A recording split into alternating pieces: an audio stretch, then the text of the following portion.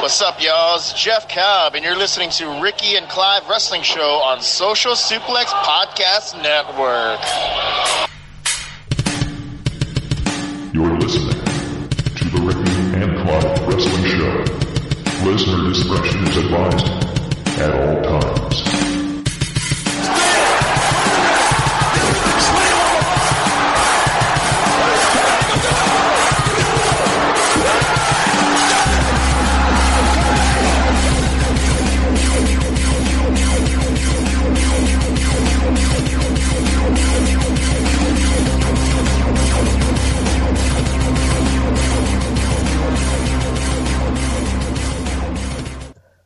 Hello and welcome to another episode of the Ricky and Clive Wrestling Show, part of the Social Suplex Podcast Network. My name is Ricky and I am joined, of course, by my fellow co-host, Clive. Good evening, how are we? I'm alright, Ricky. It's good to hear your voice. It's been a trying week, to be honest with you. As well as working from home, the kids are schooling from home, and that is not a recipe for success in terms of mental headspace. So it's been chaotic. It's not a recipe for success in any way, no, shape or form. It's hard. But we are not one of these people that demand our children go to school to be looked after by teachers, because it is not their duty. We support teachers. It's just, it's hard. But hey, we signed up for this, so we just need to kind of get on with it and make the best of a bad situation. Yes. Shout out to Nicola Sturgeon. Putting us under more restrictions. Well, when you've got idiots like Celtic Football Club sending a fucking injured person over to Dubai for a mid-season break, coming back with COVID... and then 13 players self-isolating. Yep, you can kind of understand why she's a bit pissed off with folk and saying, you know what, you're fucking getting hammered. Good. And also, our esteemed Prime Minister, maybe you should cut your bike rides, shorter than 7 miles, instead of you doing that and telling the rest of the population that they can't do this and that. Maybe you should listen to the law. Why was he not pulled over by the police and given a fine? Don't know. Not for going 7 miles outside his house. I don't even have an issue with that. I would pull him over just by how ridiculous he looks on a bike. See, he's always been a cycler as far as I'm aware. He has.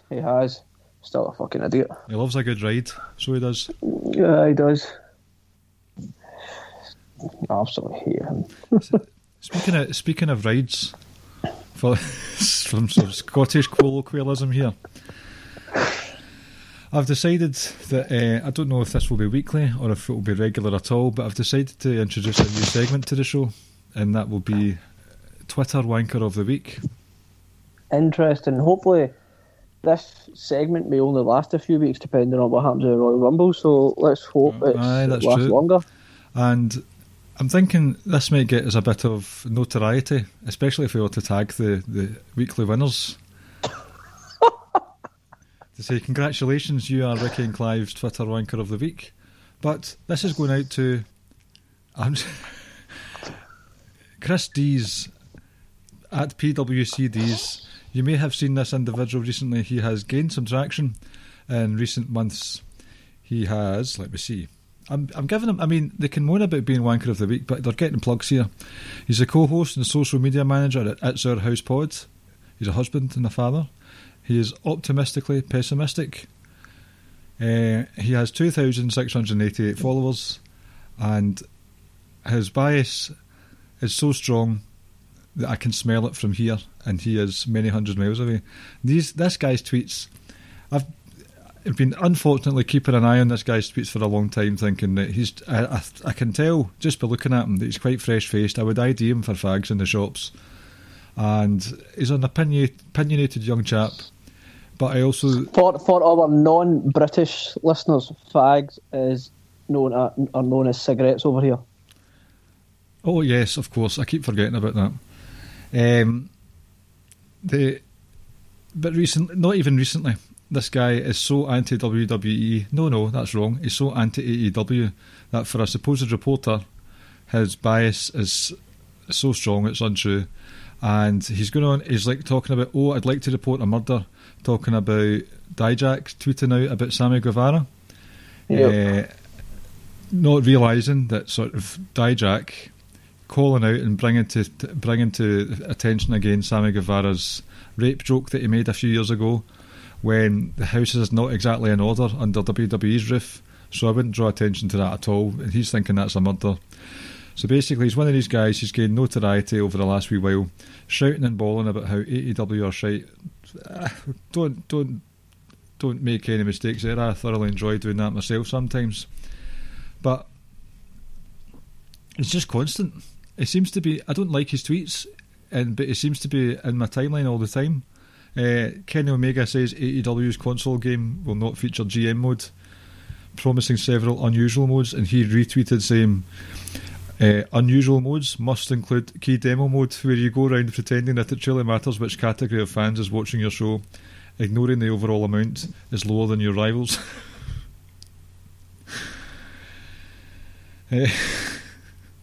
Sorry, I just found that funny. I hate the demo talk. But it just check him out. He's saying, don't. if you're a wanker of the week, then I don't think we should be telling people to check him out. He's off again. He's retweeting the It's Our House podcasts. He had an epic rant, a classic rant on his podcast, and he retweeted saying, "When am I ever wrong though? I'll stop buying this drum when people stop misusing the word burial." He gets a lots of comments, and then he just replies with, "When am I wrong though?" Anyway, right. Wanker of the week, Christie's. Congratulations. Right, Ricky, you've got some interesting stuff for us tonight. I had quite an enjoyable wee half hour or so this afternoon while the kids played Mario on the Wii. Putting this all together. You want to tell us what's going on? Tonight, I know it's probably like a week or so late. Anyway, I've got kind of two wee segments we're going to do. The first one, we're going to do 3 hits and misses, or 3 pros and cons from 2020. Yeah, that'll be 3 each. And the second one is we're going to create our own AEW versus WWE pay-per-view. 5 matches. I actually went for 6 because I couldn't take one off. Right. And I actually put this last one in because I realised, that could be interesting. And then, if people want to comment and say which pay-per-view they like better, then by all means. And then we'll finish it up with our usual weekly quiz. We shall. You'll enjoy this quiz this week? Let's hope so. Right, so I'm thinking we'll just take... You can start us off with one pro, and then I'll give you my pro, and then we'll go back and forth. Okay, which company do you want first? Oh, did you do 3 of each for each company? I did, yes. I just wrote down as many pros and cons I did, so you can go with either one that you want. Right, well, I'll just go down the list. I'll go for the first pro that I've got for WWE, and that is, it's no surprise here, I've been banging the drum for this fella for a long time now. Drew McIntyre had a sensational 2020, starting all the way back at Royal Rumble, booked strongly in the lead into WrestleMania, booked strongly in the aftermath of WrestleMania, looked unbeatable, made random matches against the likes of Dolph Ziggler work, and work very well. Up until recently, I hope he gets better soon. He was a constant on TV during the pandemic, so he was obviously staying safe while being a workhorse and wrestling almost every week, promos every week. A true champion's champion, in my opinion. Not exactly a classic feud with with Randy Orton, but definitely a memorable one, I would say, of which he was the ultimate victor. I just think he had banger pay-per-view match every single pay-per-view, and I think he did himself and Scotland very proud and being Britain's first WWE champion. Yeah, obviously had the big moment in Royal Rumble, obviously winning it, but the other big moment was him eliminating Brock. The Brock match at WrestleMania, you know, it is what it is with Brock matches. And then, like you say, his feuds or really good matches with good match with Seth, good one with Dolph. The Randy Orton one at SummerSlam, which I think was the first one out of them. That was my favourite out of them. Had a great match against Roman. The TLC match with AJ as well. And I know the Keith Lee one just took place a couple of weeks ago, but that was also another pretty decent match. So yeah, overall, like, started off well and then just got better and better and better and better as the year went on. Started to look a lot more comfortable as well, like, in that role. Promo work's been excellent for a long time as well. So yeah, like, there's an argument to be made that he was Wrestler of the Year 2020 period. So yeah, I don't really have no issues with that at all. Let's say he was the first. The second thing I wrote down anyway. My first pick, I'm going to go Sasha Banks. I think when it comes to the women's division in WWE, like, I think her and Bayley were kind of right next to each other all year long. You know, I really enjoyed, even though, like, it felt there was a lot of matches that felt like it went on for a while. Like, a lot of the stuff she done with Asuka during the summer, I thought was really, really good. She also had that awesome match with Io Shirai as well. That's right. At Great American Bash. Mm-hmm. The stuff with Bayley was really, really good. She pulled out like a great match on SmackDown with Carmella. What was that, about 6-7 weeks ago maybe? They had a really good TLC match. Well, a match at TLC as well. I really enjoyed that one. So I think she was like the female wrestler of the year. Her and Bayley, I felt, were like way out in front there. But I felt Sasha was just. I think we got to see, perhaps for the first time on the main roster, really, like, a sustained push and run of how great Sasha is. It just kind of took you back to her NXT days. Just like, you know, we were so enamoured with her, and like finally on the main roster, they're like, right, here we go. We're going to go and really push Sasha as the leading figure in the women's division. I don't get us wrong, like in the past we've said some things about her, like when it comes to botches and stuff like that, which were true, but overall I thought she was like, you know, really didn't put a foot wrong whatsoever. It was excellent stuff. I think with with Sasha, it's definitely, she's a confidence performer, because when she's not confident in herself, then she doesn't do well. She's quite botch heavy, whereas this year we've seen a completely different Sasha Banks. She's been confident, and I can't remember her putting her foot wrong. Her wrestling's been fantastic this year. I think as well, this is the first time on the main roster that we've seen the Sasha Banks from NXT, because, well, she had a really good feud with Charlotte. She was always the sort of underdog, fighting from underneath throughout all of that, whereas this time she actually does come across as the boss that she honed and crafted so well in NXT. So I think it stands out more than the Charlotte feud, just because it's been so storied and so long a run. Whether it's intentional or not, I'll believe it's intentional, regardless of what people say. But Sasha and Bayley were actually joint my second pick for the hits of 2020 for WWE. Just the whole story, which has been intentional from sort of January onwards probably. The will she, won't she, the betrayal by Bayley, the sort of coming out party for Sasha Banks at Hell in a Cell, in a fantastic Hell in a Cell match. That's 2 to her name now. Not bad, since there's only been, 5 women's matches, if that? Maybe half a dozen at the absolute most. I don't even think it's that many, I don't think it was as much as that anyway. I think there's only been 4 or something, I can't remember. But it's just been top notch, the pair of them this year. And Bayley's, she had her time at the top. She's had some weird pins that she's been a victim of this towards the tail end of the year.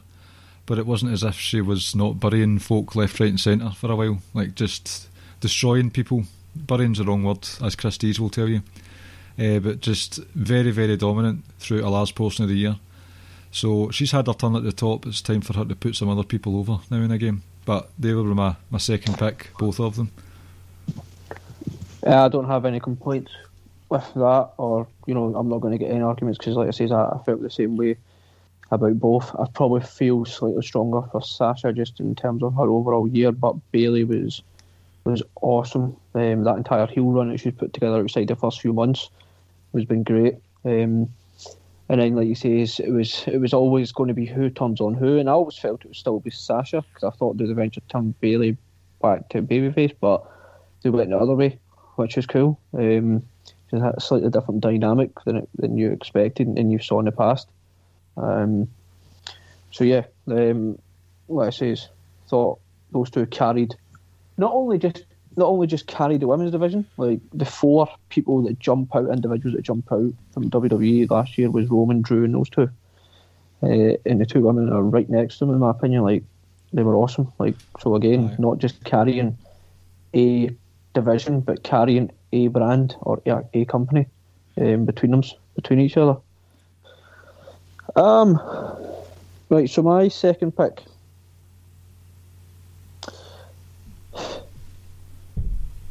Right, so can see for your third pick. I assume you're going to go Roman. You read my mind, fellow. Right, okay, that's fine, because I didn't want to go Roman because I didn't want to put him down, because I wanted to get different people as well, but that's perfectly. Let me see. I'm torn because I've got a couple here. I really want to. I think Asuka deserves go for it. Some praise and love, but she's not my pick. I think Seth also deserves praise as well. I think he had a very good year. Seth always deserves praise. Always. It's true, but I'm going to go Randy Orton. Oh, a curveball. I think.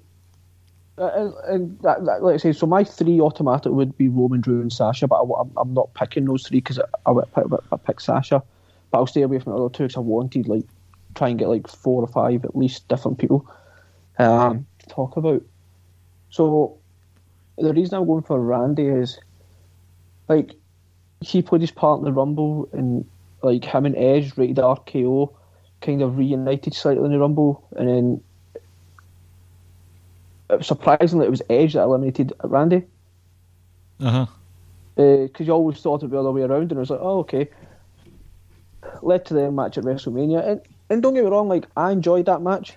Obviously it would have been heavily edited and stuff like that, but I still enjoyed it. It maybe went a little too long. I'm on board with that. It did go probably 8-9 minutes too long, but overall I still enjoyed that match. His work, especially in that Drew feud, I thought was excellent. I felt his promo is on a different level right now from a lot of people. I feel like his in-ring work, Randy's in-ring work is never ever an issue. He's in that conversation of one of the best in-ring wrestlers of all time. His technique, ring IQ, how to put a match together, pace, etc. It's flawless. He legit is one of the best guys you watch in a wrestling ring when he turns it on. The stuff with Bray or the Fiend, especially what took place after this Monday here, there's a story behind it, and that was all good, and they touched into the story and all that. And I suppose from a kayfabe point of view, him lighting Bray on fire, it's well, there he is. Here he goes, listen, he's got voices in his head kind of again. But I felt Randy overall this year, especially from a heel and a promo point of view, I thought he was knocking it out of the park on a weekly basis. There was really a stretch of 5-6 months there where I thought he was tremendous. So yeah, I felt like he played a big part on Raw this year. One of the few things on Raw that I would kind of be well, I'll watch, see what Randy's doing, I'll listen to a Randy promo. He's been a constant for the year. I've not got any time for the Fiend stuff, just because the Fiend doesn't do anything for me anymore, so it's disappointing that his years ended up the way it has, personally. But as you say, the stuff with Edge, the stuff with Drew, they've been excellent. The Legend Killer stuff's back as well, taking out the likes of Ric Flair, Big Show, Christian. Always here for people taking Ric Flair out. Oh aye, former Disorderly Q people were all here for some Ric Flair bashing. Next, he needs to punt Hulk Hogan in the head. Oh, that would be amazing. Like literally, like not like kayfabe. Actually, like properly do it. Get him to fuck off all our TVs forever. What about literally setting him on fire? That would be nice. What's you going to do when Pyromania runs wild on you? Terry Bollea? You're going to die, brother. You're going to die. That's what you're going to do. Yep. I've got no issues with Randy Orton. He's had probably his best year since 2009. Perhaps. The year that he was involved in the stuff with Daniel Bryan, I thought was a good year for him as well. Yep. I know it kind of, I don't want to say it tailed off in the sense that like because they were going to go Batista and Randy Orton, but he was still involved in that triple threat match. That triple threat match was awesome as well, and then that led to Evolution and the Shield stuff as well. That was a solid. So he has had years where he's just literally just knocked it out of the park alongside years that it's just like, oh, Randy's still there kind of thing. He's been exceptional this year, definitely. So is that 2 you've had? 2, yes. Yep. Right. Well, you'd said it earlier, and the last one I'm going for is Roman Reigns, who returned to our screens on SummerSlam this year, and it has been quite the ride, to say the least. Came back, brand new set of gnashers, battered, erect everyone and left. Just the first words that he said were, I made you a monster when he was battering Braun. He said, you're nothing without me. It's like, oh, he means business when he's come back. And now it's like Paul Heyman was the orator for Brock Lesnar. Like Brock Lesnar just let Heyman speak for him. Roman Reigns allows and permits Paul Heyman to speak for him. Like there's a permission thing there. And when Roman speaks, it's worked so well because there's been this closed stage set thing with the Thunderdome, so he's been allowed to sort of speak more softly, which I think suits his cadence more and his tone, because he's not got a commanding voice. I think we've spoken about that before. It's worked so well in the matches that he had with Jey Uso, Drew McIntyre, just this softly spoken guy, but you can hear the menace in his voice and the intent to destroy, repeating things over and over again, like you're just a number 2, I'm the head of the table. It was that first match, not so much. The Hell in a Cell match was good with Jey Uso, very good, but that first match was a shocking display, a complete 180 on the Roman Reigns we'd been used to. And I think despite his uber dominance at the top, he has elevated those that he's wrestled with. Sometimes you get people who are dominant and you forget about people after the fact, but Jey Uso has been a factor going forward. Kevin Owens is still floating about there. It's like people have been made to look stronger, and I think it's a wild one because he's had peaks and valleys over the years, but this is the most credible that Kevin Owens has been in a long, long time. Maybe the stuff with Seth Rollins in the spring there, but Kevin Owens has had a rough couple of years ever since he lost that title, the Universal title, and even being the underdog and the face and losing regularly, it's the best Kevin Owens has been in ages. So I think whatever Roman touches turns to gold right now, and 5 months on, it's got no signs of slowing up or tiring or waning. It's been fantastic stuff. Yeah, and the crazy thing is, he was gone for like 6 months. And to be honest, that was a blessing that he was gone. Because we missed him. B, because I don't know if we'd ever got this heel turn. And C, we would have had to watch him wrestle that old Goldberg. So, like, phenomenal. I remember I tweeted out, I don't know if it was these, I can't remember if it was the first promo after the Jey Uso match was announced or it was the first promo after his match with Jey Uso, but he delivered a promo that was up there for one of the promos of the year. The way, as you say, his cadence was awesome. The way he would change his tone subtly, and it was just like delivery, everything was pinpoint. Everything he says in general now during these promos, it's like there's meaning behind it. There's a belief behind it. It's not just saying things for the sake of saying things and dragging out a promo. Every single word and sentence he says, there is a purpose and a menace behind it. See, even what he's saying to Kevin Owens, it's like, I'm the one that puts food on the table, and when you look at it from his point of view, he is the draw of WWE, so because of him, WWE does better, which helps Kevin Owens get a paycheck. So there's truth to that. No, that's it. It's like, there's truth to, even though that sounds random, Roman Reigns, there is some truth to Kevin Owens living off Roman Reigns' success.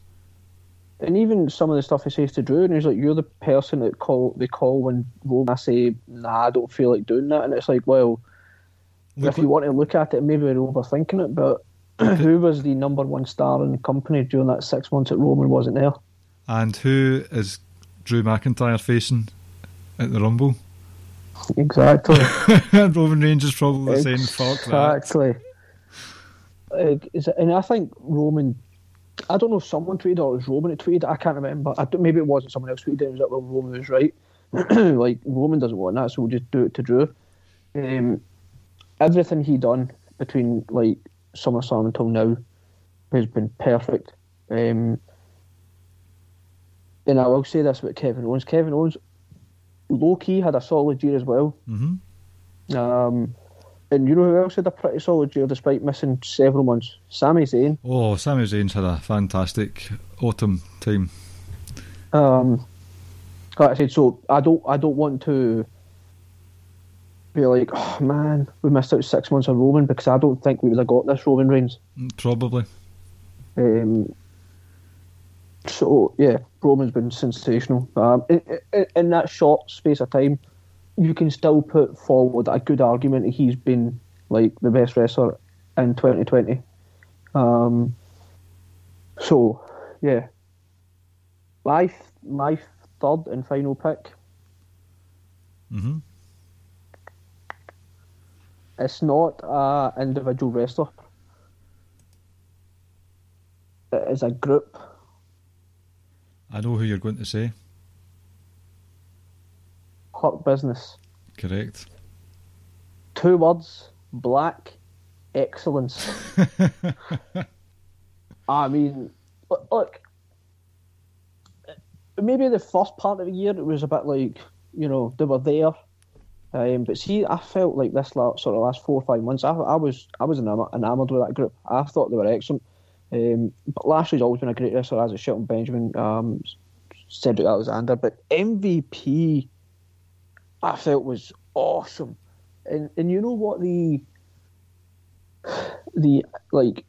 explanation mark for it was when Retribution, when they first kind of debuted and they were destroying everyone, and then Raw ended with the Hurt Business music coming on and the 4 of them marching down.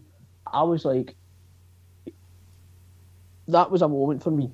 Like, it doesn't matter what Retribution have become, because at that point they were like looking like a credible threat and going to be pushed and taken serious, etc. And it wasn't the whole locker room that came out to confront them, it was just those 4 guys. MVP, they come out, MVP stops and looks at them all, and then they all start marching down. I felt that was a moment. And then obviously holding the tag titles and Lashley having the US title as well. Yep. Like I said, I felt that the last 4 or 5 months I've really, really enjoyed the work of that group. And I think it's well deserved. talking about them. One of my favourite moments from them is when they didn't have a good night on Raw, so they ended up gate crashing Raw Underground and just dismantled folk. Mm-hmm. Raw Underground. Lord. That's done now, isn't it? Aye, dropped without any. So, like I said, man, I felt it was a really solid year for that group, and MVP really was awesome. Like, talk about like coming back and making a mark, but not even making a mark as a wrestler, like the focal point and the face of that group and the voice of that group. I really, really enjoyed it, especially with the inclusion of Cedric. You weren't really sure, but I liked it. Even when there was a match on Raw, I think it was, where Cedric Alexander and Mustafa Ali were involved in it, and like there was like kind of like a callback to their 205 days and stuff like that. So I've enjoyed watching the Hurt Business this year. Yep, and see as well, like a sort of small bonus for this is Cedric Alexander's in a hot stable, Mustafa Ali is in a hot stable, Buddy Murphy was front and centre in the Seth Rollins saga of the year, and Drew Gulak's doing pretty well for himself. He's more of a sort of comedy act, but he's had this really good romance going on with Daniel Bryan for the year. I think that just shows that, well, I mean, I personally thought 205 Live, they're going to be stuck there forever, purgatory, but I think these four gentlemen have shown that the cream does rise to the top eventually, because they're all here now. They're taking a long time, granted, but I think that's just impatience on fans' part, because they're all doing pretty well for themselves on the main roster now, so hats off to them for that. Right. I'll go with the first, like, miss or con or whatever. Okay. Mustafa Ali. It's funny you say you were singing his praises there. Right. Interesting.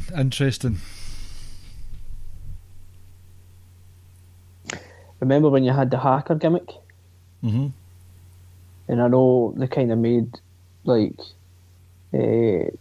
Ali himself kind of made remarks about it when Retribution first came on.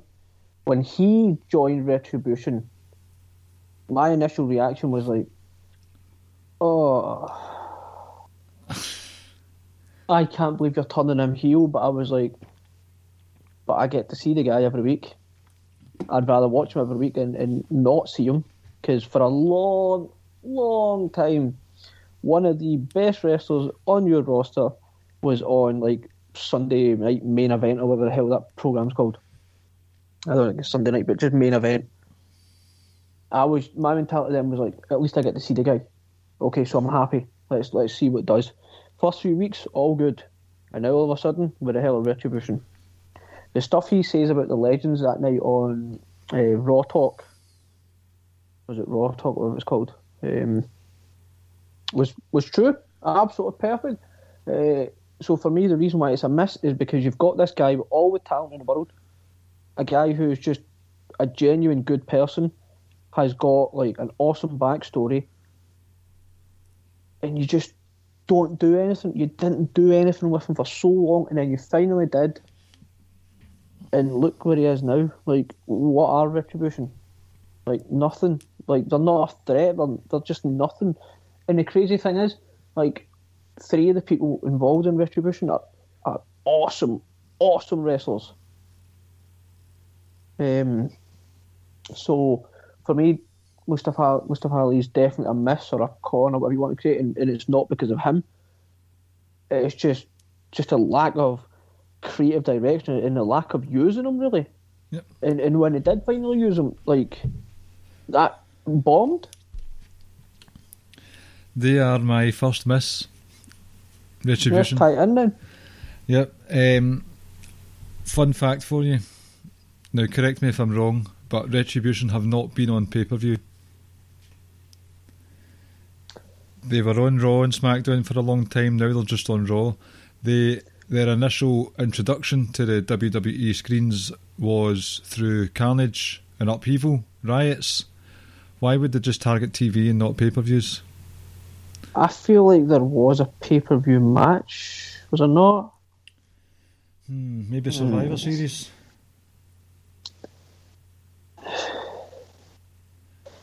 I feel like they did have a pay-per-view match.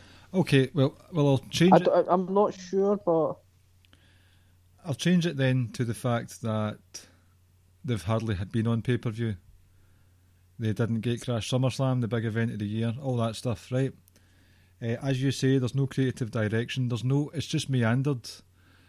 This is where the sort of 50-50 booking that people aren't a fan of comes into play, and there's not been any sort of rise in stock. There's not been any peak to the story. It's just been...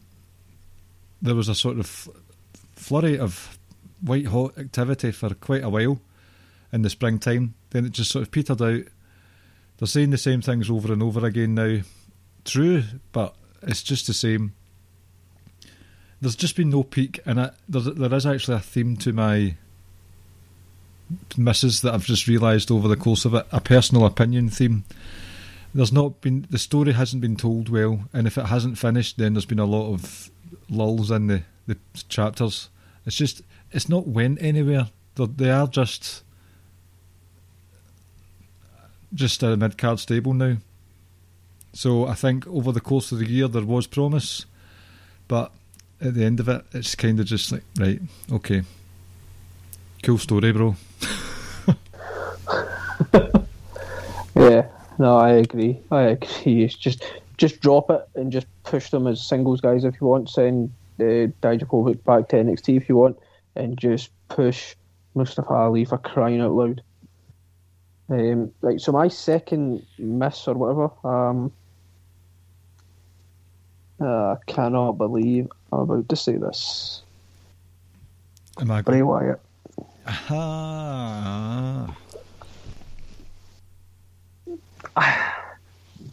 I was never a fan, and I say it, of the Fiend gimmick. The reason why I wasn't a fan of it is because, like, he's a monster. And there's not much... You can't really be flexible with it. You know, like, he's going to destroy people and then ultimately someone's going to kill him or kill him off. But he's going to come back again, just like Freddy Krueger did, just like Jason did, just like It the Clown does. And I get that's kind of like wrestling in a sense, that like, yeah, people are going to be on top and then eventually they're going to get beaten, they'll be got whatever, right? But his character itself doesn't lend it to be other than I kill you or I'm killed. Like, I've not enjoyed the really stuff with Randy. The stuff with Braun was just, in my opinion, terrible. The only good thing about the Braun program, and you know what I'm going to say, was the fact that we got cult leader Bray Wyatt. If we had cult leader Bray Wyatt back, I would be over the moon. Like, I know people can say what you want about Bray Wyatt, but if you want to say he's a guilty pleasure or whatever, then he's definitely mine. Yeah. Like, I still watch, like, even over like 7 months past it, I still watch that promo he cut the first time he came back as cult leader Bray Wyatt confronting Braun. Like, I couldn't believe it. But for me, they done it the wrong way around. Yep. Like, just and this is where my bias comes in. Like, it should never have been Fiend and Braun. Like, they tried to do it like, right, fine, you beat Bray Wyatt and his cardigan, and then you beat Bray Wyatt, cult leader, and then the big boss is a Fiend. Well, no, it should have been the other way around. The big boss should have been bringing cult leader Bray Wyatt back. The Fiend was, when it first debuted, you were like, I'm going to give it a chance. Entrance is awesome. Like, you look creepy. Like, but the moment he like tried to, he quote unquote broke Finn Balor's neck, and I was like, okay. But like I say, it's not been a great year, and it's nothing to do with him. I just feel like the character itself doesn't lend it to do much with it. Like I said, other than either dominate and then be killed to then just come back. because even though he's getting burned alive, well, he's coming back just like every other like movie villain or movie like monster did. So like I say, is you almost forget that he also held the title. Remember, he had like that awfulness with Goldberg earlier on in the year as well. Yeah. So it's I'm sad that I need to do it, but not been a good year for Bray. Even though he's been featured in like some high-profile feuds, but I just go back to it. And I just think it's a character more than anything that I'm not a fan of. I'm a big even though my two boys are obsessed with the Fiend. well, that's the thing. It's marketing and all that stuff. No, that's it. I mean, I'm a big fan of storytelling wrestlers. I think Seth does it very well. Ciampa, like over the course of like many months, they're telling you a story, and Bray Wyatt is probably the most skilled at that. I just don't like that story. It's too fucked up. The Fiend stories are too repetitive. It's just what I say. It's like, I'm going to kill you, but then eventually he's going to get killed, but then he's going to come back, start doing it again, and he's going to get killed off again. Like, it's too much of the same thing, in my opinion. The two biggest highlights of Bray Wyatt's year has been his tornado DDT while wearing clothes in a Gap clothes advert. And Alexa Bliss delivering the best Abigail's kiss I've ever seen to Nikki Cross. That wasn't even him. But then they do that ridiculousness on Sunday, Monday. Aye, see, it's just I don't mind stuff like that. I watch horrors, I watch mental fucking sci-fi and fantasy stuff on the telly and read the books. But I don't personally. I've just not got time for it. It's sad that I had to do it, but it had to be done. Well, my next one, it's a bit random, right? And it's not that this is my top 3 misses, it's just one that really pissed me off and it was quite recent. Lana Rusev. The tables did not bother me. The table shots every week did not bother me at all.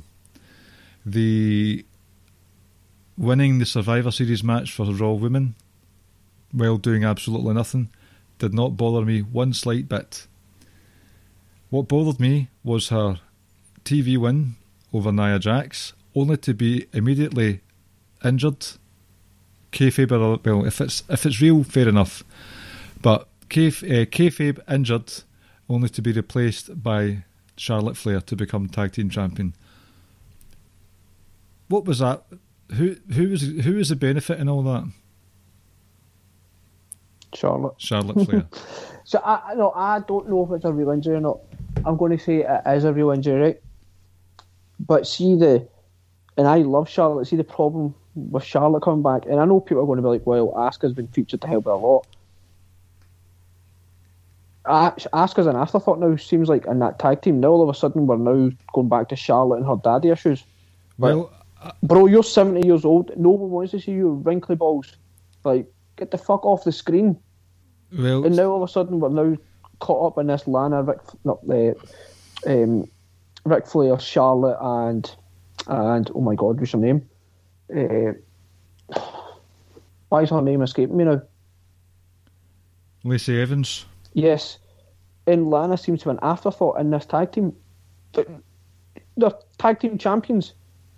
Lana held like the women's title for so long as well, and it's like that's what's frustrating about this right now. And it's like you don't need to do that. Yeah.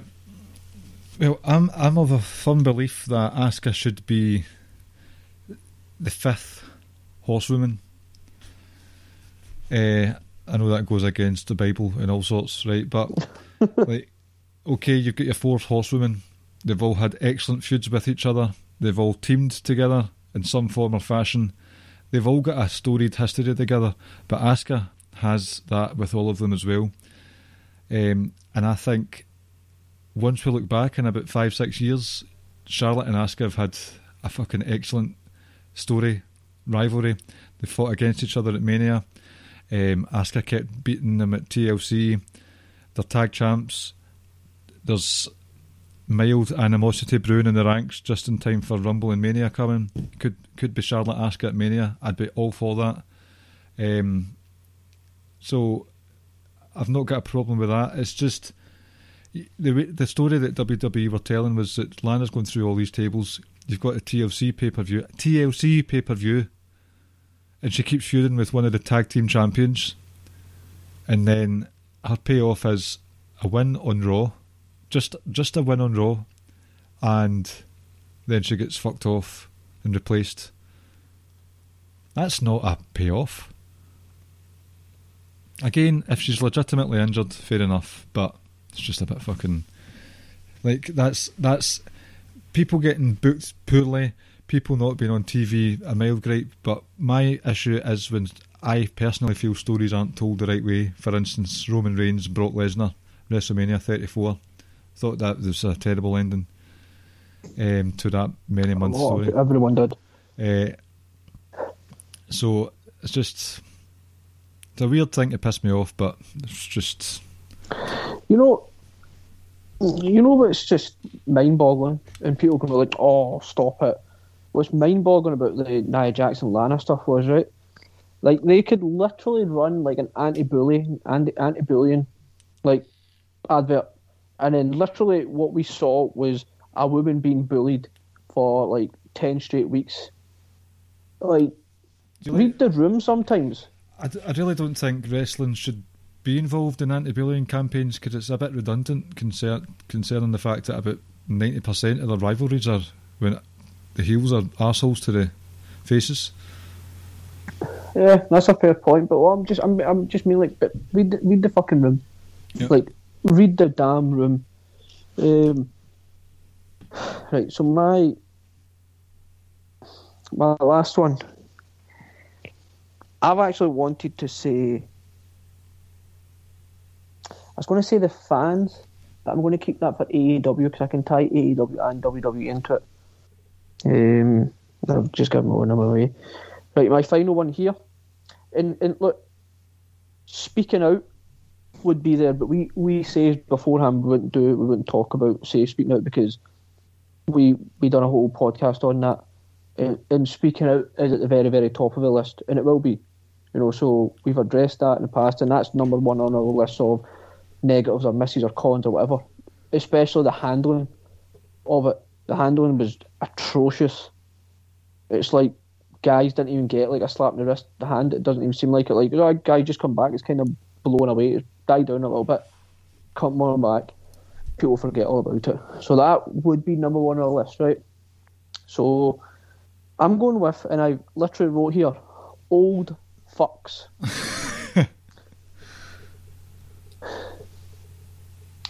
Get Goldberg off my screen.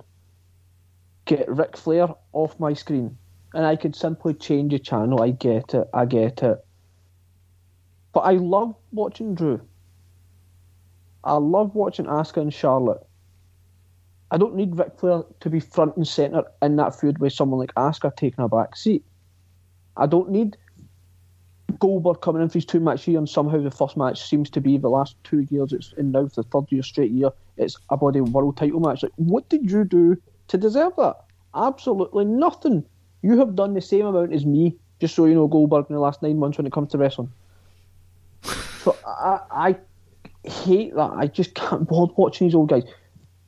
The Taker and AJ match, I loved. Didn't have an issue with it. And this is where I guess people are going to be like, well, be consistent. It's because I love Taker, but that was a good match. And yes, heavy-leaded, blah, blah, blah. But we never saw Taker again after that. Came back and done his thing at Survivor Series, which itself was so long and unnecessary, but I don't need to see all these old guys coming back and being involved in these feuds. And I know Rance was talking about last week because obviously beating Goldberg and it's a marquee name, etc. Right, fine. I don't have an argument with that. I have an argument with him being there in the first place because he's not a good wrestler. He's old, never was, doesn't deserve it. I just don't need to always have these, let's pull the legends back in, we'll have a Legends night on Raw, and then you roll out the likes of Sergeant Slaughter and fucking Jeff Jarrett and try to pass them off as legends. Like, nah. So, yeah, I'm done, so done with having all these older folk on the body, not even every week, but at certain parts of the year. And I've come and grown accustomed to the fact that we're going to have one part-time or a celebrity match at WrestleMania. That doesn't need to be for the bloody world title. If you take that world title off Drew, I'm sorry, this 2020 was just pointless then for Drew. And I know people are going to be like, oh, well, he's got 2 title reigns and he's done this and that. That's all good. But he was just beaten by a guy in his 50s. When guys like in their prime, like guys like Randy Orton, guys like AJ, guys like Seth, guys like Dolph, hell, even Brock Lesnar couldn't beat him. And this is where someone's going to come around and be like, well, sometimes you just have that one person that's got your number. But it doesn't need to be fucking Goldberg. Nope. Please don't take the title off Drew. Oh my God, you sound desperate. I am. I can't be bothered with it. Like, it's just, you can't build up someone like this so much and just have someone like Goldberg come in and take that moment, because then it's not a moment anymore. I know. Just like when Roman eventually is going to lose the title, it has to be a huge moment. It has to make someone. I know. Do you want to hear my last one? Go on. It's another random one, but I remember being pissed off with it at the time. And it was Shayna Baszler losing to Becky at WrestleMania. Now, okay, Becky went on to win. Becky gave us a beautiful moment with Asuka winning the title in the briefcase. I just think that story was told incorrectly, because Shayna Baszler was on a tear. She was very unlucky at the Rumble. She was devastated in the chamber. She was literally ripping chunks out of Becky's neck with her teeth. I just think it was a time for a shift. That would have been a year that Becky had been the champ. Perfect time to move on, make Shayna a star. And okay, she's kind of in a fun thing with the tag champs just now, but it didn't end up being a good 2020 for Shayna Baszler when it could have been a shit hot 2020 for Shayna Baszler. So it started off shit because she should have won the Rumble. Yeah. Oh yes. Right? And in fairness to Becky, I think, did she come out herself and say, like, she pitched for Shayna to win it, so that should have happened. But you know, that's not right, fine. Charlotte beat you and Becky Lynch beat you, right? Fine. Two of the most recognisable women wrestlers of all time, and one half of the Horsemen, right? Fine, okay, I can maybe get past that, even though I can't. But then, what the issue was, for a period, for quite several weeks, she was the one that was eating the pinfalls in her tag matches with Nia Jax. And I'm like, that's Nia Jax. Nia Jax is fucking hopeless. Why are you protecting her? And Shayna, who's a legit badass, is the one that's taking the pins. Why would you do that? Like, fucking Nia Jax has proven nothing else than being a liability in the ring. Like, and somehow you're protecting her, and Shayna will start eating the pins. It sounds like it bothers you more than it bothers me. Well, because Shayna's awesome. Like, Shayna's legit awesome. Like, I remember watching a video of her in the performance center. She comes in and she starts like hitting people and choking people out and all that. And I legit finished watching that, and they were like, Shayna, what are you doing? Leave him watch. I remember finished watching. I'm like, you're a total bitch. like I bought in kayfabe wise. I was like, you're a total bitch. Why are you doing stuff like that? And then you're like, calm down, you know, Ricky, calm down. It's kayfabe. Put the dick away. Put the dick away. Yeah. So it's ridiculous. Oh, some of the stuff they do is just confuses me. But at the same time, they've done great stuff as well. Aye. Listen, I've got a question for you. Mm-hmm. We're nearly at an hour. Do you want to do AEW's hits and misses next week, or just plough through it and give the listeners a bumper episode? I'm happy to do that.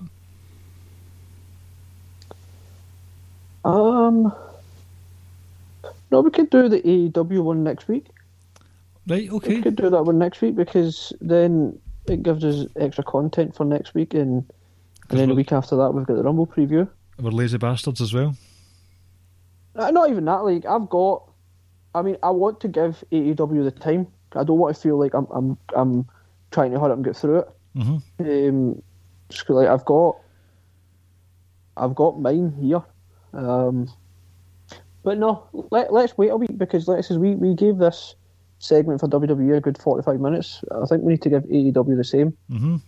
So I'm sorry, folks. We're going to do the AEW one next week, and that'll be good because I was swiveling on my third pro or hit, and it'll give me a little bit extra time just to kind of think about it a bit more. Uh-huh. No, that's good. That's actually I like that actually. Good. So we're treating the fans, the listeners, but we grew up watching WWE, so they know how Although it I feels. will say that I said it last week. Omega and Phoenix was awesome. Okay. Really, really enjoyed that match last week actually. Ending, I'm not sure how I feel about the ending of it, like the stuff that happened after the match. But the match itself, I thought it was excellent. Uh-huh. There was a moment in that match where Phoenix was in the top rope and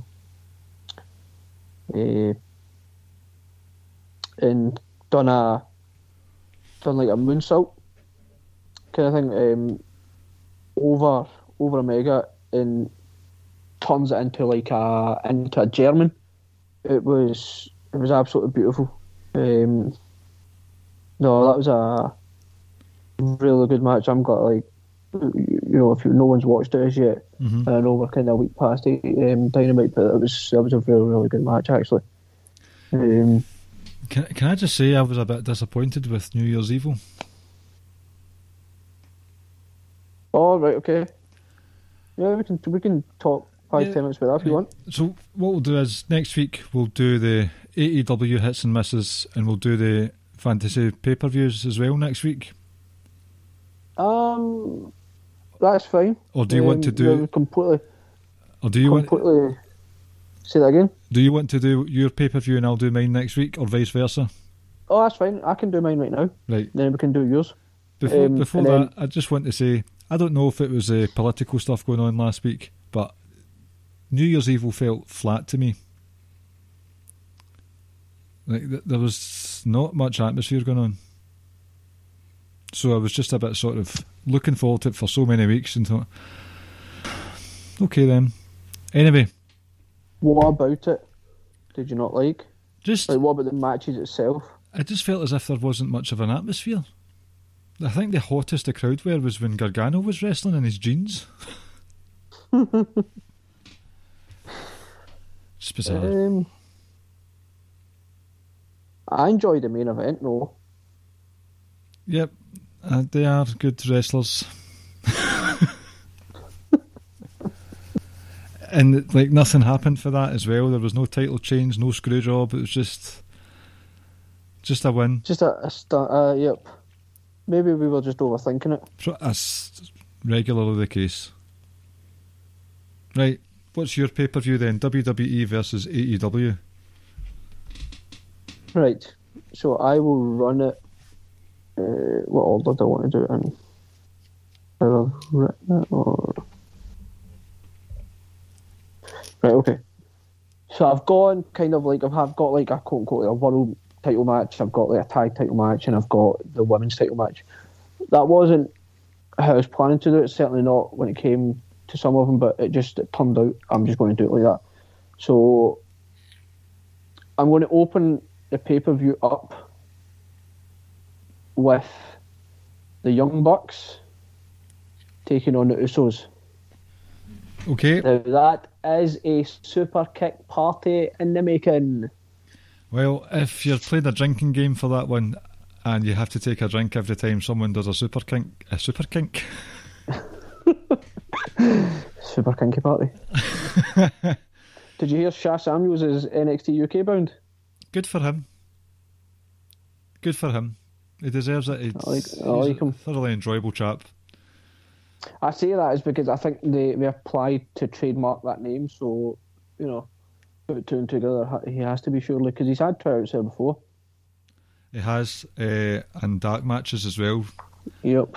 No, I'm happy about that because I think he deserves it. He puts in a lot of work. Yep. So yeah, that's my opening match to the pay-per-view. Do you know what I'll do? I'll lay out the pay-per-view and then we can just discuss it if you want.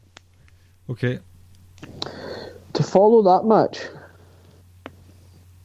I'm going to have... This one might seem odd to people, but I don't know. I just have like a lot of people, have a real soft spot for Hangman. You're not the only one, Ricky. Hangman taking on Daniel Bryan. I'm not sure how that's going to work. I'm not even sure if it's going to be a good match. Hangman had to be on it and I had to get Daniel Bryan on it, and I thought, you know what, I'm going to put you two together. So next on the card, I have the women's match, and it is champ versus champ. Do you know who I'm talking about? I think you're going to either do Io or Asuka versus is it Hikaru Shida? It's funny. I actually didn't consider any NXT wrestlers. It was only when you mentioned it I was like, oh, I could have went Io, but I didn't. I'm going Sasha. How can I leave off the best female wrestler of 2020? Well, when it comes North American female wrestler. I'm going champ versus champ there. And remember when we made up our other pay-per-views of like old title matches and stuff like that? And yes. My philosophy was there is no mini break before the main event. I finish up with banger after banger. So I put my best matches on last. I'm going Seth Rollins, and we've seen this match before, Jon Moxley.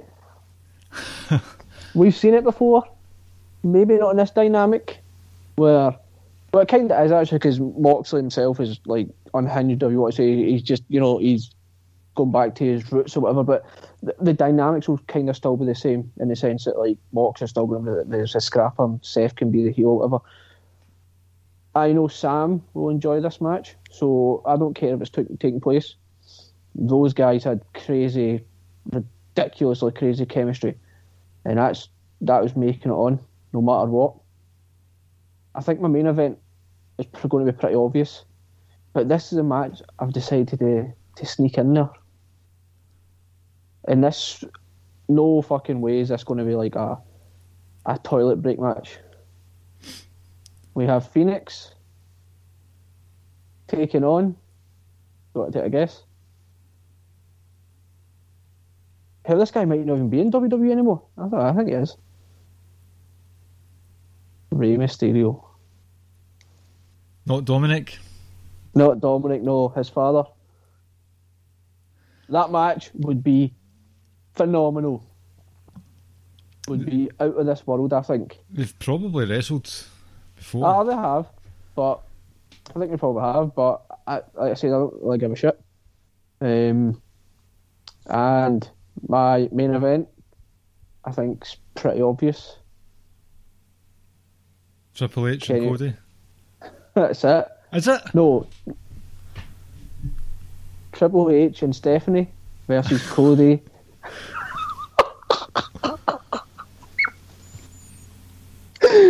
No, as a fuck. And a throne match. That's it, in a throne match. No, as a fuck. Cody was not making it onto this fucking pay-per-view. Kenny Omega versus Roman Reigns. Yes. The biggest match you can make, I think, between both companies. And probably the match I would really want to see out with Roman versus Okada between WWE and any other company. I would love to see Roman and Okada. In fact, there's so many other matches I'd love to see. But yeah, that's up there. But Roman versus Kenny. But I don't think that match would disappoint. I think that would be out of this world, that match.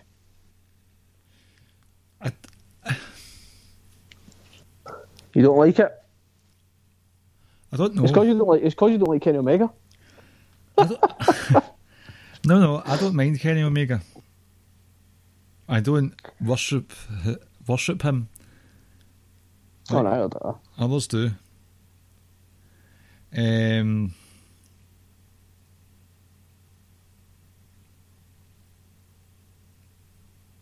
I think he's the only one that's close to Roman's level.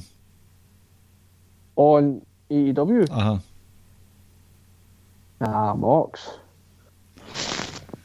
No, you have to do Seth Rollins and Moxley because that writes itself. Oh, right, sorry. Oh, no, I thought you meant just in general on AEW.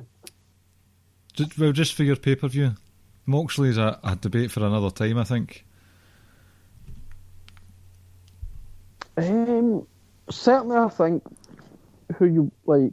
I see where you're coming from. Like, because Mox has already taken off it, like you want someone like a bona fide star across from him, a legit threat. Like Cody would obviously fall into that just for who he is, and he's had some good matches as well. But he's not anywhere near Kenny's level. And I don't think that obviously is anyone else in that company is anywhere near Omega, purely because of how big a star Omega is. A lot of people have got the potential, but I didn't want to put MJF or someone like that in there, someone young and whatnot, or Orange Cassidy or anyone like that. I needed this pay-per-view main event had to be box office, and it doesn't get much bigger than those two. I agree with the star power thing. I'm just not sure if the styles will mesh. I think that's my issue with that match. I think it would, because I think it would. When you look at AJ and Roman and how well they meshed, I just feel like Kenny being similar size and stature and stuff and can do a lot of this great things as well. I think they would blend together very well. There was one or two other matches that I was thinking of, but I just couldn't think who I should be taking off the card. Right. That's fine. No, that's good. I think my favourite out of that is Seth Rollins and Jon Moxley. Like, that would be so good. They had so many amazing matches in WWE. They have made some pot shots over the fence in the last couple of years. I can imagine there's a wee bit of animosity between them in real life, perhaps. So I'd be all down for that. I thoroughly enjoy that one. I think my favourites is either the Omega and Roman match or the Phoenix and Bray match. I think that would be awesome. I'm going to have to like I said, so I never really gave much thought to NXT. Shame on you. I know. I'm trying to see. Let me see. Here we go. Nope. So I'm sure that there will be somewhere they've probably wrestled in Mexico. But I'm all for that match. They'll definitely wrestled on Lucha Underground, definitely, and probably in like AAA. I'm pretty sure Lucha Underground's partnership with AAA. I might be ignorant in saying that, but I'm sure Lucha Underground's the concept was introduced at Triple Mania, so probably that. A good pay-per-view though. I'm surprised that the women's won. Oh really? Were you not because it was Sasha and not? No, like I might get some heat for this, but I genuinely don't see any. Like, I don't think AEW's women could lace up WWE's women. Now that might be a presentation issue because I've not seen enough of them. I think the best women I've seen so far in AEW is Penelope Ford. No, I like Nyla Rose as well. Nyla Rose is not bad, but I think Rio's pretty good as well. Nyla Rose, she seems a bit dangerous. I should have gone with Triple H and Triple H and Stephanie versus Brandy Rhodes and Cody. That would have been hilarious. I know. And the most overbooked, over-entranced match, like that takes up 2 hours of the pay-per-view. Yeah, exactly. I like Big Swole as well, though. Big Swole. There's a couple of people on that. Big Swole likes a nice botch now and again. I don't think I've left anyone off that really. Maybe Pac, but I just have to get Hangman on it. Of course you did. Like, there's no shame in that at all. Nah, I'm quite happy with that. My other match, to be honest, that I was considering was Marco Stunt versus Hornswoggle.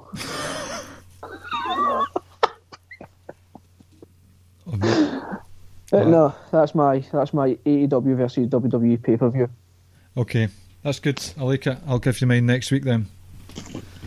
Right, so now if you want this whole quiz, you can, since we're making this into a 2-parter. But I have got a quiz that is a question from each month of 2020. Do you want January to June just now and July to December next week, or do you just want the whole shebang this week? How many questions is it? 12. I'll just go for it. Go for it. Right. So January. Who was the second entrant in the 2020 Royal Rumble? Watch one. Men's. Christ, I don't even know who the number 1 entrance was.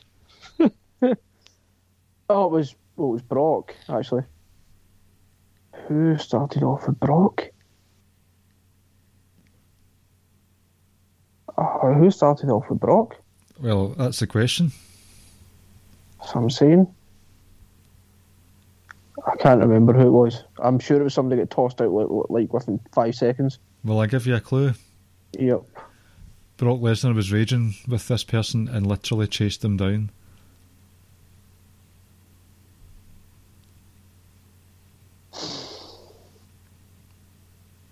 I can't see it. I can't picture this person. That's alright, no clues, because then it makes a mockery of the quiz. Who is it? Elias. So it was. Never mind the Claymore to Brock Lesnar. Brock Lesnar running for Elias, grabbing the guitar and smashing his body apart with it. That was the best moment in that Rumble. Fucking Elias. Him and that MAGA group he's got going on with that, whatever his face is again. Fucking hell, man. I wonder if Triple H's Capitol Wrestling Centre is actually just a nod to... That was like an Illuminati nod to the Capitol invasion last week. Jesus.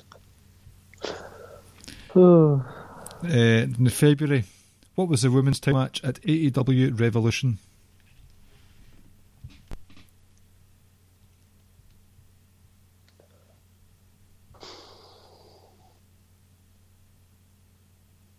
I'm going to go 0 for 12 here. No. There's 1 or 2 easy ones. Out of 12. And one of them's worth 5 points. A Ricky special.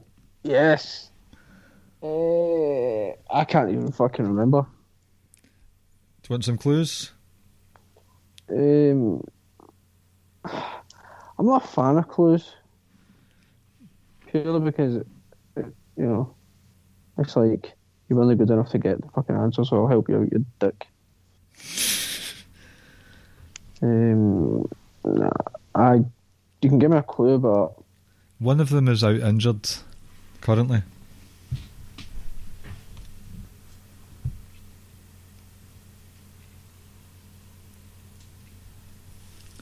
Oh. Statlander. Versus? Oh my god, I just said your name a minute ago and I said I liked you. Wasn't Swole. Nyla Rose. Correct, 1 point so far. March. Which WWE legend appeared on Monday Night Raw on March the 16th? Could have been anyone. WrestleMania season. Yep. What's the date? March 16. Austin. 2 points. April. Including the dark matches, which WrestleMania night had the most matches? And I'm including the cinematic stuff. You mean the pre-show matches? Yeah. Pre-show, including them, which had more matches. Night 1, the Saturday, or night 2, the Sunday? I'm just going to take a guess and say night 1. Night 1 had 9 matches and night 2 had 10. Fuck's sake. May. What move did one of the Young Bucks, don't ask me which one, do all the way along a football field at Double or Nothing?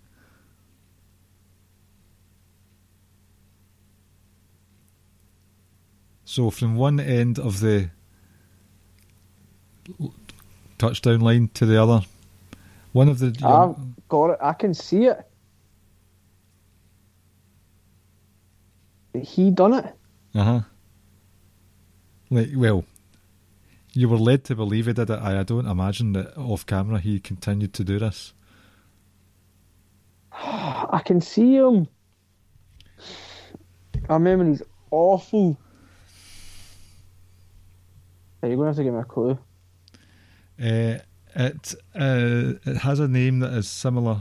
That is a natural phenomenon in the northern hemisphere of the world.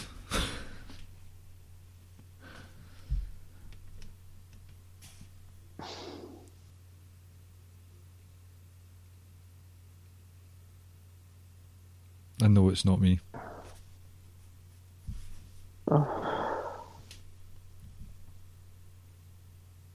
No, I can't even think. Northern Lights suplex.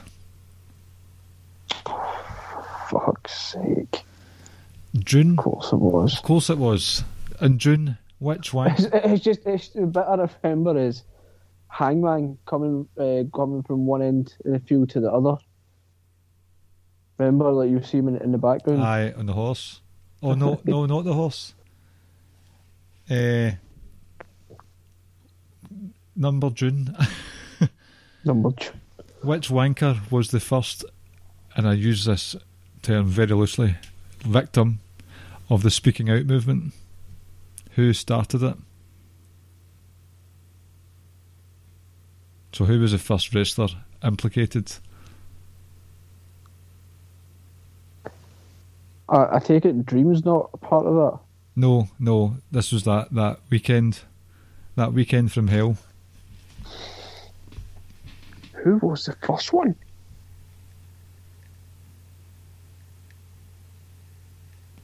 I thought you would have got that. I know, but there's just so many happened. Like, There was one that was separate from the others by a good 12 hours or so at the start. NXT UK or No WWE at all. not wasn't Jimmy Havoc, was it? For some reason, I thought you were going to say Jimmy Savile there.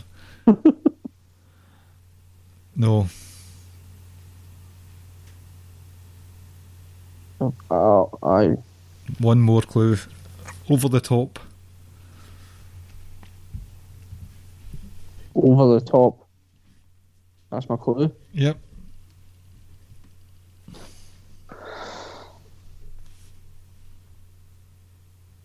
No, I can't. I can't even picture who it is. Okay, the answer is David Starr. Ah, so it was. July. Prick. What was the name of New Japan's first major event back after lockdown? Right, I need to go through them back the way now, because my memory is shocking. I've gathered that tonight. So it wasn't a G1. It wasn't Power Struggle because that was just recent. That was after G1.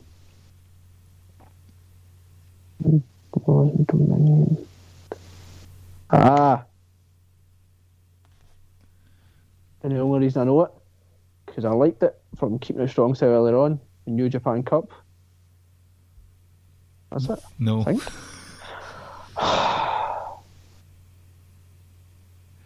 Keeping It Strong style have officially disowned you. Our memory's fucking awful though. July? Yes. Nah, you're going to have to give me a clue.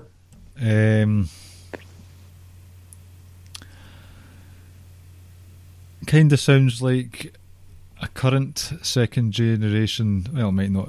It sounds like a certain wrestler's son's name who is on SmackDown right now.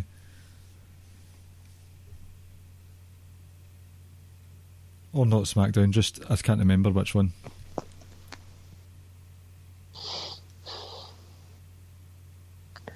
In July? This wrestler's first name, relatively new to the business. His name is similar to the event that New Japan had in July. Fucking hell. Brutal. My memory's shot to pieces tonight. Okay, well, I'll tell you the answer. I really need to get it myself somehow. Well, Google it then. No, tell me the answer. Dominion. I fucking mouthed that, and I just says it wasn't Dominion. Crying out loud. August. Let's see if you go back and listen, you'll hear me saying Power Struggle and then says it wasn't Dominion. I didn't hear that, to be honest with you. Crying out loud. August. I thought that was after the New Japan Cup. Anyway, sorry. What was different about SummerSlam 2020 from an aesthetics point of view? What? What was different about... Was that when they had the fans like viewing interactively? No. Well, aye, I'll give you the point, but do you not remember the official name for the fucking thing? No. It was the first pay-per-view inside the Thunderdome. Oh, right, okay. Oh, fuck. I'll give you the point, though. Oh, that's right, because they just done the Thunderdome, didn't they? Like, on the SmackDown or whatever before it. 1 or 2 weeks before it. September. Who did Asuka defend her Raw title against at Clash of Champions?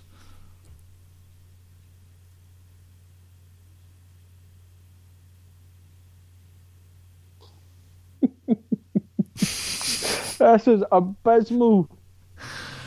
This might be the worst you've ever done. Worse than that time Caleb annihilated you. I know, because at least I was up against someone. And I think Rance annihilated either me or you a couple of times.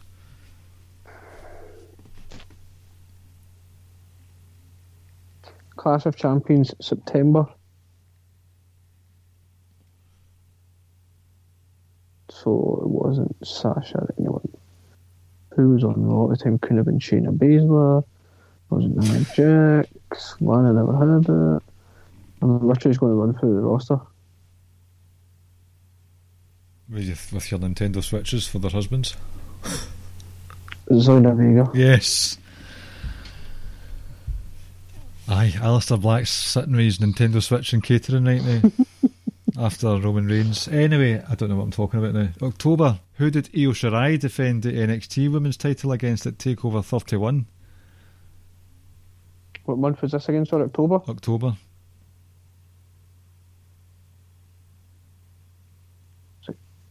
Oh, I don't think it was. Was that her? Maybe. Was it Candice? It was. Thank God. You've got 5 points out of 12. Somehow I have no idea how I've got 5. I'm sorry, Jeremy and Josh. I genuinely thought the New Japan Cup was the first show back, and I muttered it wasn't Dominion. Now, this is for 5 points. What month are we in? November. Name Team SmackDown in the Survivor Series women's match. Bailey. 1.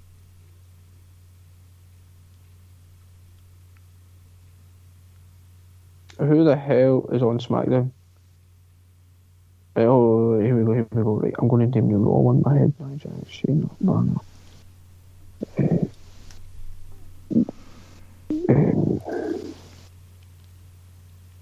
Bianca Belair and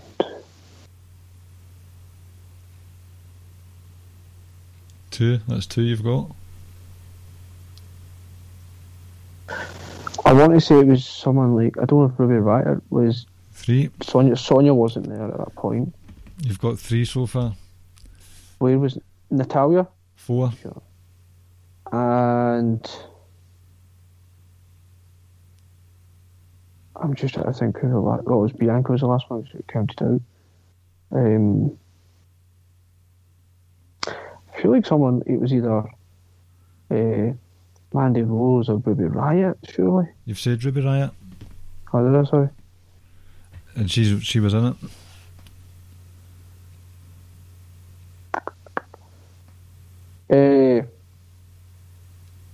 No, is she on Raw? No, Naomi's on Raw, isn't she? Screw it, Mandy Rose. Incorrect. I'll give you one more clue. Wrong blonde. Liv Morgan. Correct. 5 points. So you're on 10 points out of a possible 16 now. Now that's impressive. It's not. It's been a terrible showing. It has. Now this is from the greatest ever episode of Dynamite that has ever happened. This is from Winter is Coming. So I expect this to be ingrained in your memory. Who did Britt Baker beat in her match at AEW Winter is Coming?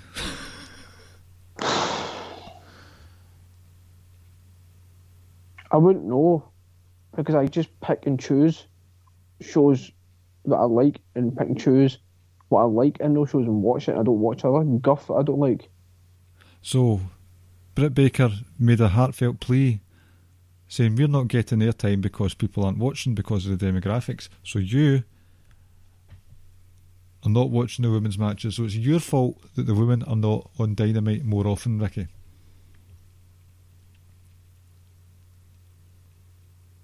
No, you're going to have to give a clue because Gina didn't watch that match. I've never heard of this woman in my life. I don't know what clue I can give you apart from like initials.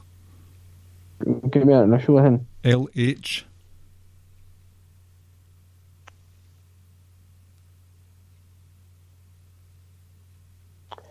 LH.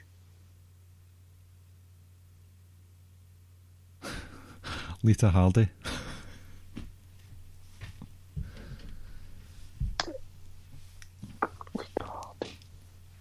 What could have been? It's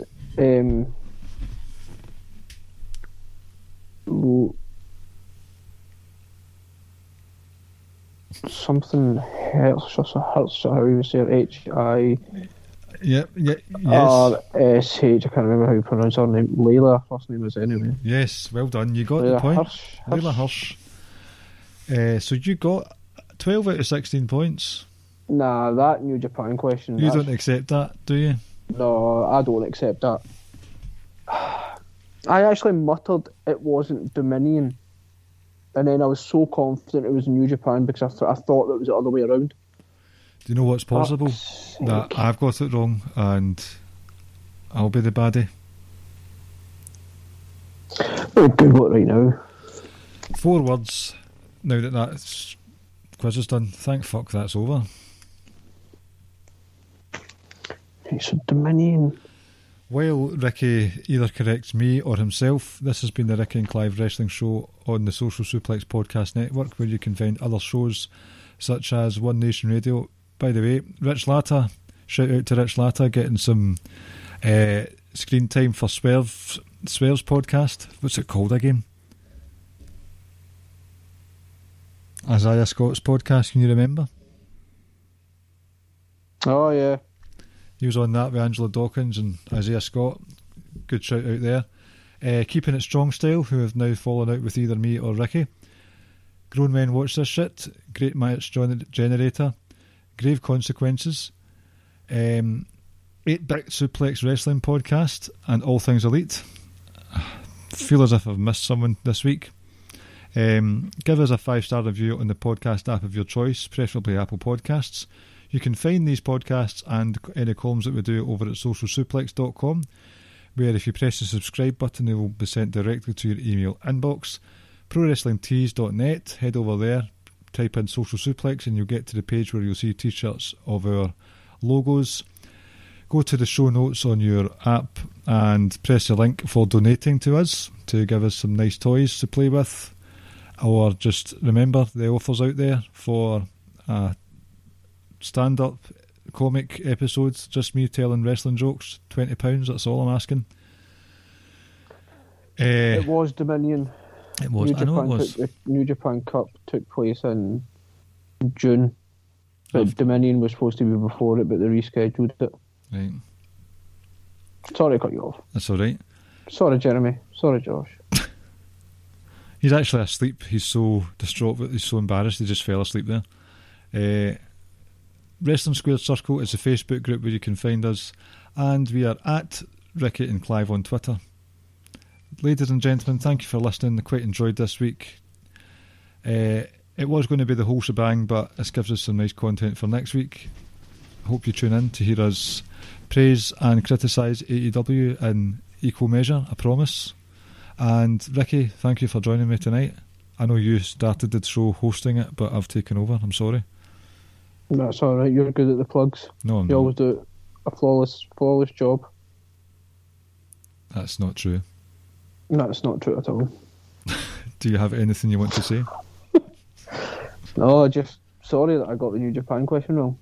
Oh, there's a sleepless night ahead for you, pal. One or two that I was never going to get. Yeah. But that was a poor effort on the quiz by me. You should have got the Northern Light Suplex one as well. I know, but I wasn't enamoured with that match as much as you were. Oh, I thought it was great fun. See, I can't be bothered with fucking cinematic matches. That wasn't exactly a cinematic match, though. But we can discuss it next week because it might be on somebody's list. So, till then, speak to you then. Till then, speak to you then. Take care, folks.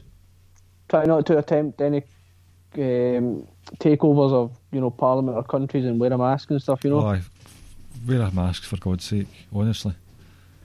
Embarrassing. Even in your own homes. Even in bed, wear a mask. What are you pointing at me for? You're not wearing a mask. I'm not. I'm telling you to turn round. Hello. That's what I was saying. That's a cameo from the wife there. Who's not on Cameo, by the way, just in case you're wondering.